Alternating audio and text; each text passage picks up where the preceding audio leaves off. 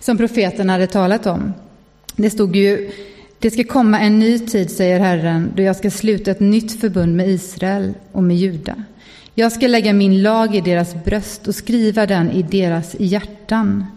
Alltså anden utgjuten i våra hjärtan är det som ska leda de kristna. Vad innebär då det för oss ikväll, en oktoberkväll 2016? Vad får det för konsekvenser för dig och mig? För vår vardag, den här kvällen sitter vi kanske och tänker på det som är våra liv. Där någon kanske känner sig modlös över hur vardagen ska funka överhuvudtaget.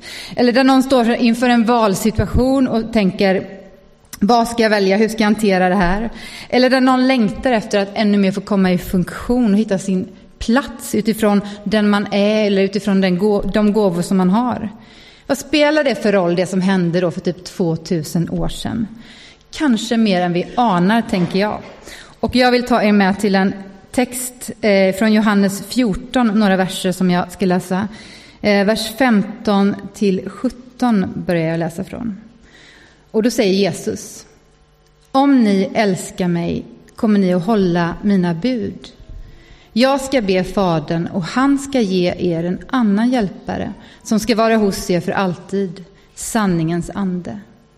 Världen kan inte ta emot den eftersom världen inte ser den och inte känner den. Men ni känner den eftersom den är kvar hos er och kommer att vara i er. Och så hoppar jag till vers 25. Detta har jag sagt er medan jag är kvar hos er. Men hjälparen, den helige anden, som Fadern ska sända i mitt namn. Han ska lära er allt och påminna er om allt som jag har sagt er. Frid lämnar jag kvar åt er, min frid ger jag er. Jag ger er inte det som världen ger. Känn ingen oro och tappa inte modet. Vem är då hjälparen? Den här texten är en del av Jesu avskedstal och Jesus har alltså just berättat för sina lärjungar att han ska lämna dem, vilket självklart fyller dem med stor oro.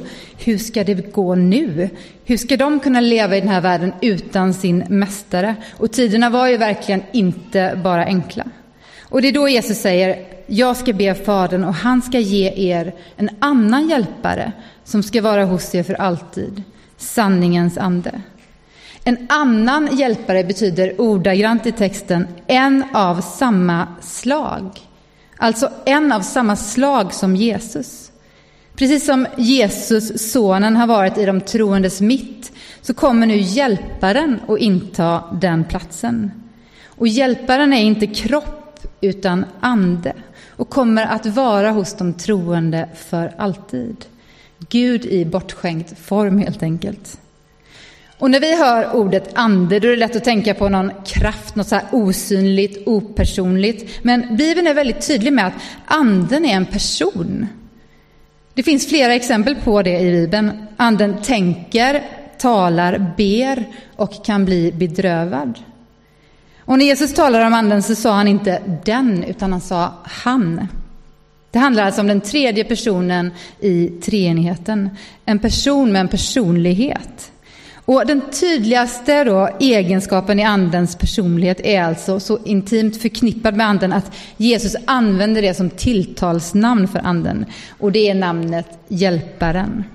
Det grekiska ordet som är översatt med hjälparen är parakletos. Och det finns egentligen inget ord i svenskan som helt kan liksom famna hela den betydelsen som det här ordet står för. Men man kan säga bland annat, har jag läst på då, att anden är försvarare, tröstare, rådgivare, medlare, vägvisare och uppmuntrare.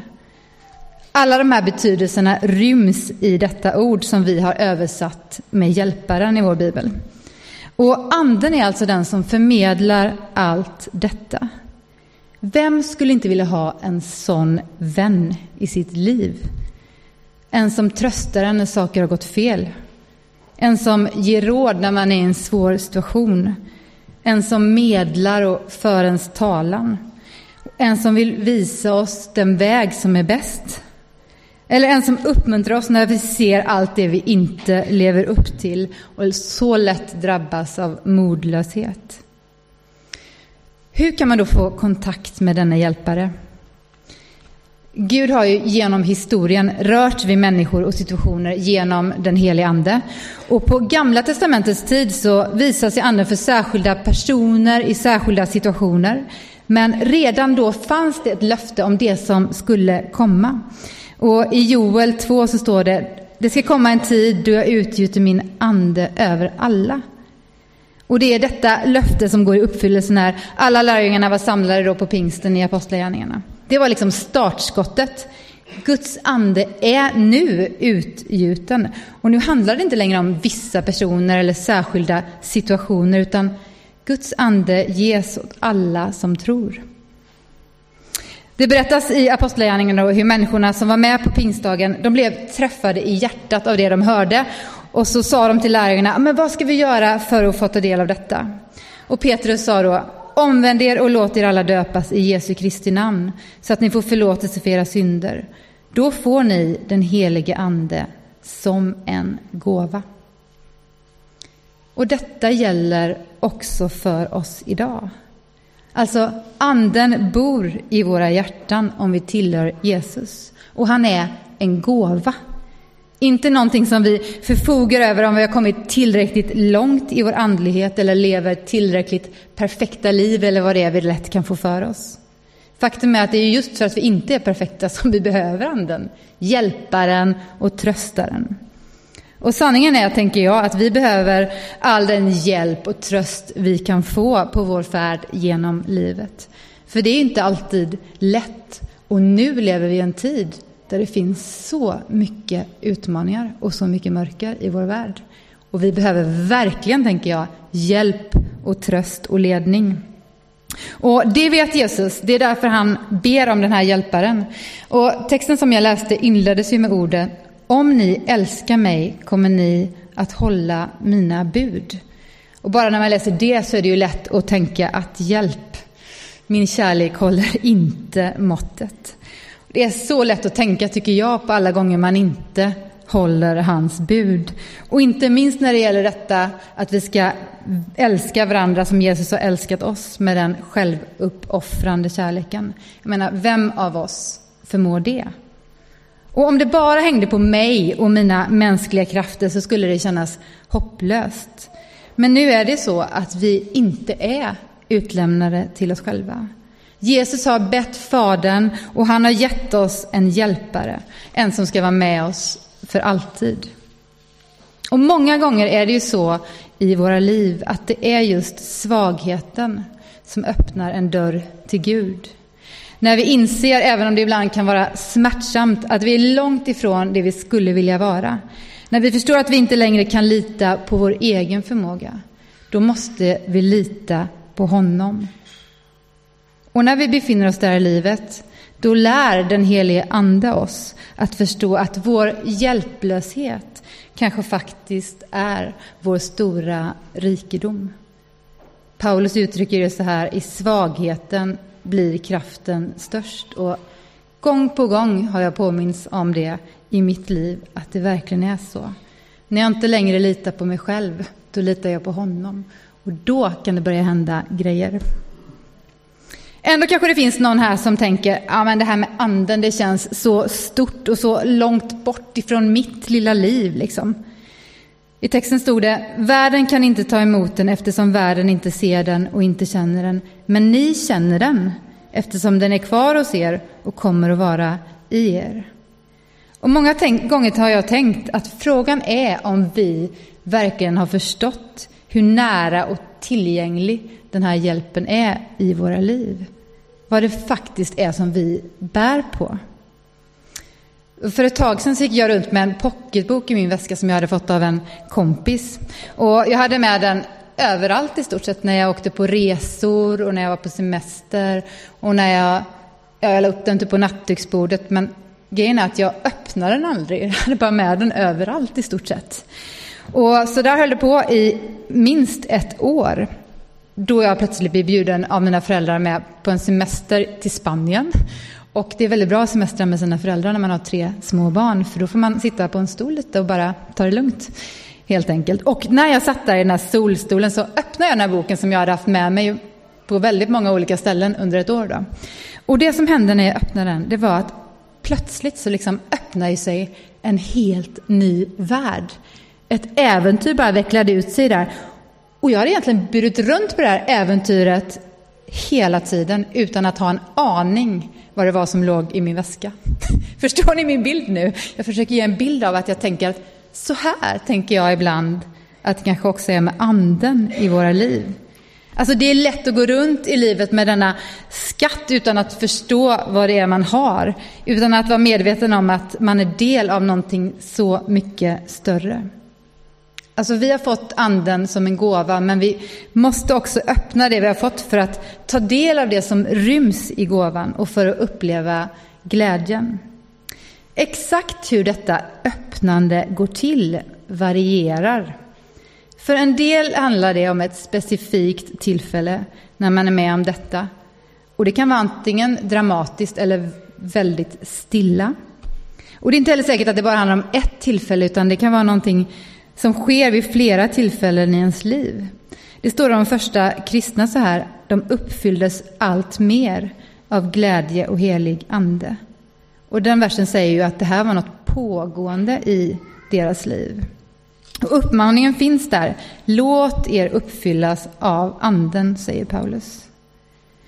Samtidigt så är det så att i vissa sammanhang så har det funnits en hel del kramp när det gäller detta med att uppfylla sig eller låta sig uppfyllas av anden.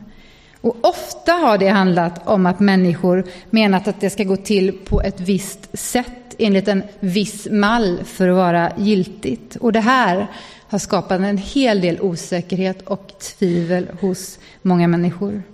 Men jag kanske inte har anden i mitt liv ändå. Och som yngre, i 20-årsåldern kanske det var jag, vet jag, på en konferens någonstans. Och jag funderade just en hel del på det här. För alla andra verkade uppleva hur mycket som helst. Och jag försökte liksom öppna mig för anden. Men jag hade bestämt mig för att jag ska aldrig fejka något. Alltså jag måste vara sann, så jag gjorde inte det heller. Däremot så stod jag och sa liksom bara: kom igen nu, vad är det för fel på mig? Varför känner inte jag någonting? Varför gör du ingenting?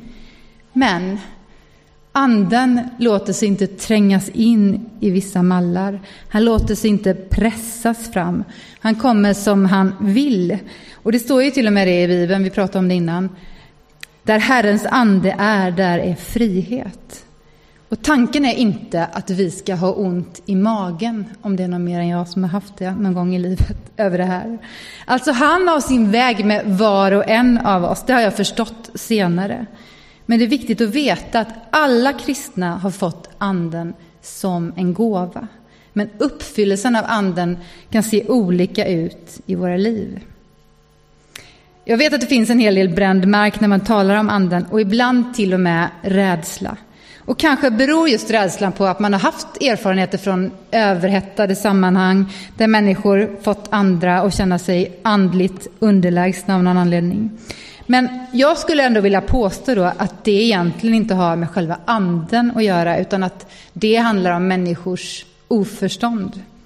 Och det sorgliga är att konsekvensen för en del har blivit att de nästan helt har stängt dörren till den sidan av tron som har med anden att göra. Det är lättare att tänka, det där är inget för mig. Men frågan är vad man missar. Det finns ju en berättelse här från Smålandstrakten. Den är nog inte sann, men ändå. Det handlar om en smålänning som skulle utvandra till Amerika.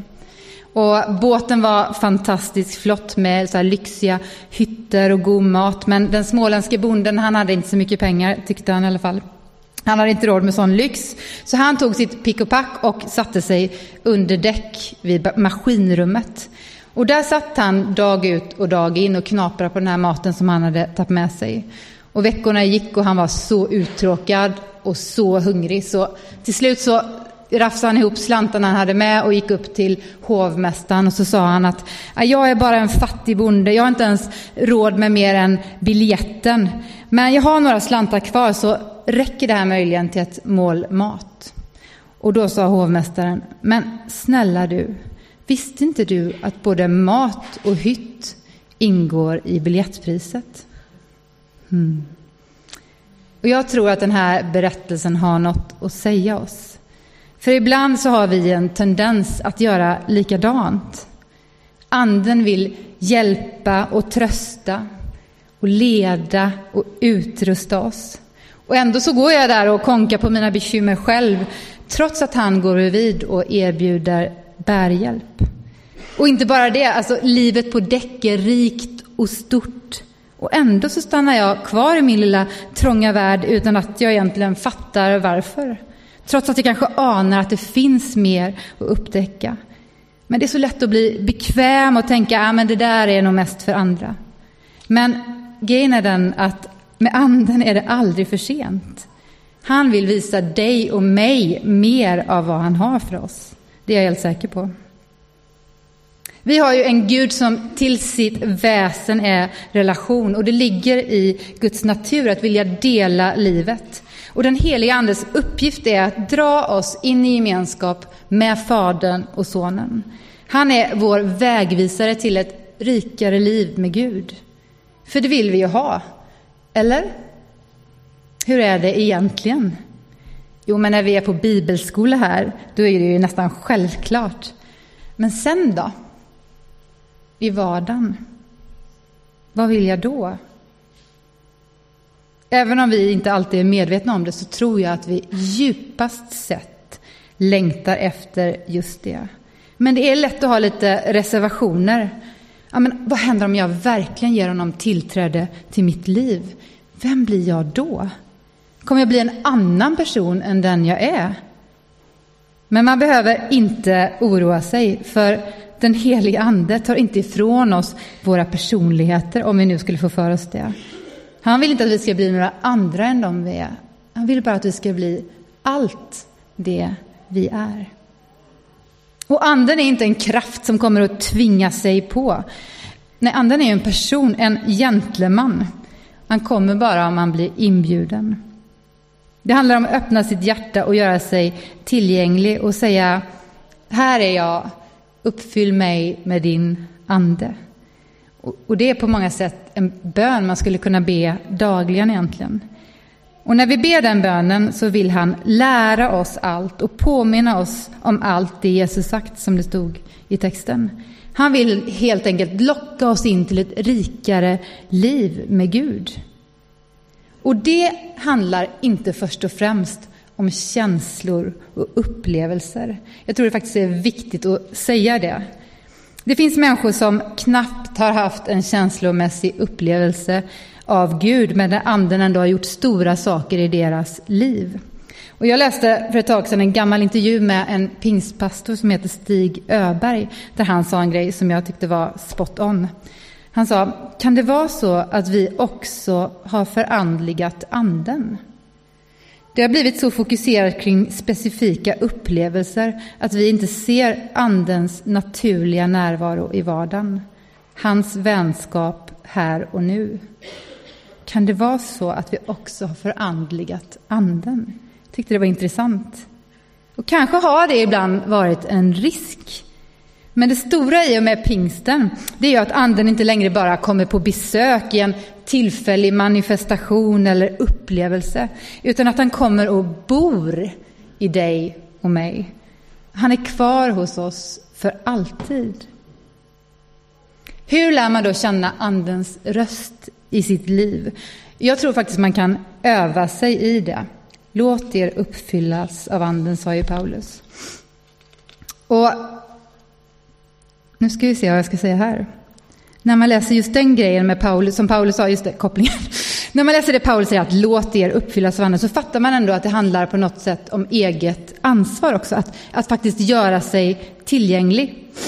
Det handlar om att välja, tänker jag, att leva öppen för Gud. Och när vi lever så lär vi med tiden känna anden. Ett sätt för egen del som jag har upplevt andens tilltal de sista åren i mitt liv har faktiskt varit genom att läsa Bibeln. Nu låter det väldigt fromt när jag säger det, hör jag här. Men jag måste säga att de senare åren har hänt något nytt med min bibelläsning. Och det handlar väldigt mycket om att när jag läser ett stycke, ofta ett kort stycke numera, så brukar jag alltid bjuda in anden, eller liksom vända mig till anden. Led mig och visa mig vad du vill säga med den här texten. Och jag tycker att det har gjort hela skillnaden för mig när det gäller bibelläsningen. Jag har använt mig till och med av något som heter bibelmeditation, som kanske några av er har hört, där man läser en text flera gånger, memorerar berättelsen, spelar upp den för sitt inre och under bön liksom, och bön och andens ledning ber om tilltal in i ens eget liv. Och så många gånger har texten liksom bara hoppat ut och sagt någonting till mig. Och samma text kan ha sagt olika grejer under olika perioder. Och så tänker jag att det funkar med anden som gör ordet levande för oss. Det är ett sätt att lära känna anden, att bjuda in honom när vi läser ordet. Och sen självklart också bönen är ju ett avgörande sätt att lära sig att lyssna in anden. Det står ju till och med i Romarbrevet 8, på samma sätt är det när anden stöder oss i vår svaghet. Vi vet ju inte ens hur vår bön egentligen bör vara, men anden vädjar för oss med rop utan ord. Och ibland när jag befinner mig i olika situationer så brukar jag bara be den här korta bönen, kom helige ande. Och så räknar jag med att han kommer och ger mig det jag behöver. Vi pratade om det innan när det handlar om att samtala om tro med människor. Det här med skillnaden, i alla fall för mig när jag slutade så här krampaktigt känna att nu måste jag få in något om Gud i varenda samtal. Bara istället, kom helige ande och lita på att anden leder samtalet. Det är så skönt. Då kan man slappna av och veta att anden kommer öppna samtalet när det är läge och så vidare. Sen tror jag också att det handlar om att våga ta små steg när man hör den där inre maningen. Vad det nu är. Jag tror att det är anden. Att våga liksom pröva det där man upplever. För varje gång man övar sig i det och vågar så lär man sig känna igen den här viskningen ännu tydligare. Och det kan handla om att ringa den här personen som kommer i ens tanke. Det kan handla om att man kanske har en återkommande känsla att man måste be någon om förlåtelse. Har du varit med om det? Eller den återkommande känslan att man ska uppmuntra någon väldigt så här specifikt. Och man får liksom pröva sig fram, tänker jag. Sen är det inte alltid det landar precis som man hade tänkt. En kompis till mig berättade att hon hade varit på en bönegruppssamling och så satt hon på tunnelbanan hem och lyssnade på någon lovsång och så upplevde hon liksom att jag ska säga till mannen mitt emot att Jesus älskar honom. Så hon liksom tog ut sina lurar och bara, ursäkta, jag vill bara säga till dig att Jesus älskar dig. Och han bara, Okej, han fattade inte svenska då, så då testade hon bara, okej, Jesus loves you. Och han, fattade inte det heller. Och hon kunde inga mer språk då, så att då fick hon bara sätta i lurarna, titta ut genom fönstret och ignorera resten av tunnelbanevagnen som hade hört det här. Liksom. Lite pinsamt tyckte hon. Men jag sa det till henne, men det var säkert någon annan där som behövde höra det. För så är det ju hela tiden med Gud. Vi tänker på ett sätt, men han gör på andra sätt. För hans vägar är inte våra vägar. Andens verk finns i oss var och en. Och ofta tycker jag man märker det tydligare hos andra än hos sig själv. Och det är väl precis som det ska vara då. Jag har faktiskt ofta förundrats över hur andra människors lyhördhet för andens ledning har varit helt avgörande för mig. Jag tänker på en situation som var lite överraskande för några år sedan. Då satt jag på tåg. Jag åker väldigt mycket tåg, märker jag. Inte minst nu, men jag gjorde det även innan en del. Och då satt jag på ett tåg från en samling och jag var väldigt modfälld efter den här samlingen. Och jag hade träffat några människor som hade fått mig, men ni vet hur det kan vara ibland, att känna att jag inte dög eller det var runt de ämnena liksom. Och det var väldigt specifika grejer som jag tyckte var jobbigt. Och sen så gick jag hem och så mötte jag min 87-åriga hyresvärd som jag hyr en lägenhet av i Stockholm. Och hon bara, du, får jag prata med dig om en grej, Karin? Och sen så talar hon alltså specifikt och exakt in i allt det jag hade suttit och tänkt på den här 2 timmars tågresan. Hon sa grejer till mig så jag bara häpnade. Det var på pricken liksom. Och jag bara sa till henne, alltså vet du vad, det här är precis vad jag behöver höra idag. Och då tittade hon på mig och sa hon, ja, så funkar ju vår Herre. Och jag visste inte ens att hon kände honom, ska jag säga. Men det gjorde hon tydligen. Alltså hon hade varit lyhörd för anden, så ser jag det. Och det fick betyda så mycket för mig den dagen. Eller så kommer jag att tänka på när jag fick mitt första barn, som jag nämnde här tidigare, för 8 år sedan. Då satt jag på en bänk på Karolinska sjukhuset och jag hade precis fått reda på att jag hade havandeskapsförgiftning som man kan få i slutet av graviditeten. Och de ville sätta igång förlossningen. Och jag var väldigt nervös. Jag satt där på en bänk och bara, vad innebär det här? Och så satt det en kvinna på den här bänken bredvid mig. Och så sa hon, ja, du är gravid, ser jag. Bara, ja. Ja. Och så sa hon, ja, du vet väl att du är de bästa händerna här på Karolinska. De är så bra här. Och så sa jag, ja, vad skönt att du säger det, för att jag har precis fått reda på det här och nu ska de sätta igång förlossningen och jag känner mig lite nervös. Och då så sa hon, ja, men det ska du inte vara. Jag är gammal barnmorska och jag har varit ute som missionär inom Alliansmissionen, sa hon då. Och jag bara, det är ju min uppväxt då i Alliansmissionen, så jag bara, har du liksom? Så sa jag till henne, ja, jag är också kristen. Ja, jag är pastor där borta i en kyrka i Sundbyberg. Och då sa hon så här till mig, aha. Det är så märkligt idag. Jag var på väg till jobbet och så upplevde jag hur Gud sa till mig, du ska åka till Karolinska sjukhuset. Och så bara åkte jag hit och så satte jag mig på den här bänken och så sitter du här. Och då kanske det var för att jag ska säga till dig att jag ska be för dig. Och jag bara, det var så fint tyckte jag. Både att vi hade liksom connection, Alliansmissionens missionär, liksom barnmorska, och hon satt på den här bänken och så. Jag bara tyckte, det var jättefint. Och sen gick jag in genom de dörrarna och upplevde mitt livs värsta dygn. Det är ju född ett barn som nästan dog i förlossningen och som sen låg nerkyld i 5 dygn. Och vi visste inte om man skulle överleva. Och hela tiden tänkte jag på den här kvinnan. Alltså, vem var hon? Och att hon hade kommit sa mig någonting. Att mitt i allt detta som var så svårt att förstå och så jobbigt, så fanns Gud. Han ville ge mig en hälsning, tror jag. Att trots allt och mitt i allt så var han med.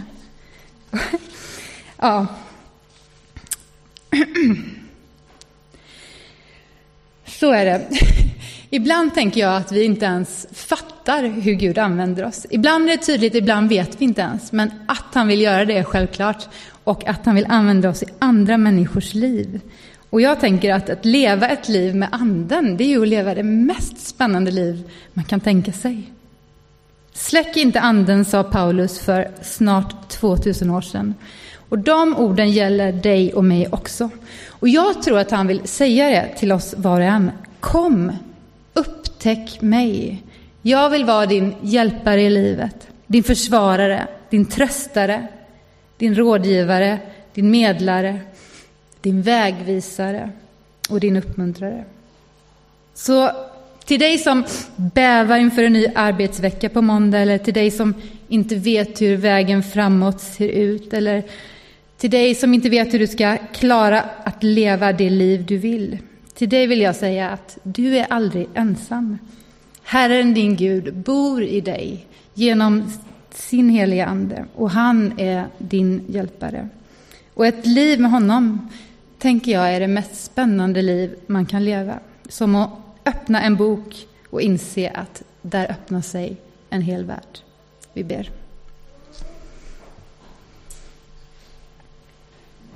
Herre du Guds heliga ande, tack för att du är en gåva in i våra liv. Herre, jag vill be för mig själv och oss alla att vi ännu mer skulle låta oss uppfyllas av din ande. Herre, tack att du har skänkt den här gåva till oss som det verkligen handlar om. Som hjälp och tröst och vägledning. Och nu vill jag be för oss, Varen, att du skulle leda oss på det sättet som du vill. Till andra människor där vi får vara till välsignelse. Gör oss lyhörda för din röst in i våra liv. Vi ber i ditt namn, Jesus. Amen.